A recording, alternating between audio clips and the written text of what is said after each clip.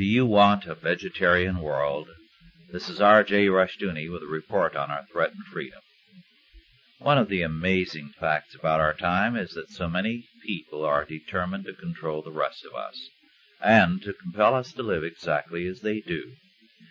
We have now an animal rights movement which is determined to protect all meat animals and to assert their rights for them.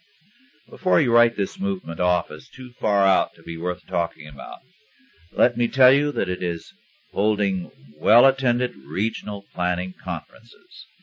In early summer, the animal rights movement was able to get Representative Ronald Mottle, an Ohio Democrat, to introduce a bill to study the question of animal rights and husbandry practices.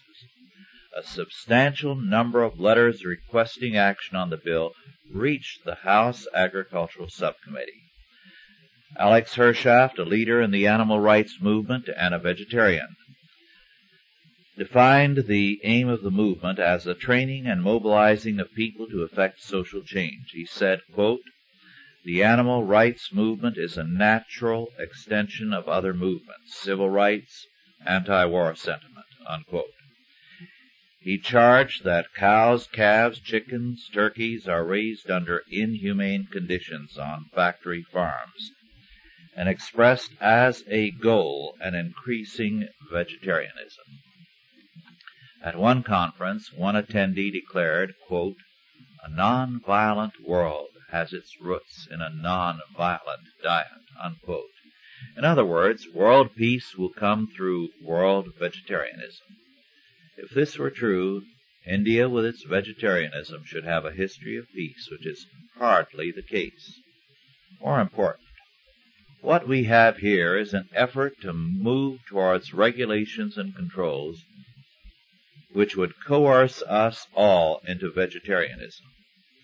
The procedure is first to create a national opinion that animal raising and slaughtering processes are cruel and disgraceful, and therefore to control them. Second, the controls would lead to higher prices on meat and push more and more of us into involuntary vegetarianism. Third, in the name of animal rights, the next step may then be to ban the killing of food animals. Perhaps then we may get a vegetable rights movement, and we would all be on a diet of hot air. I am for the freedom of these people to express their opinions and to convert others to vegetarianism. I am not in favor of their coercive tactics. Moreover, when freedom is used foolishly, then freedom is cheapened and begins to wane. Freedom requires responsibility to survive, not foolishness. This has been R.J. Rushdoony with a report on our threatened freedom.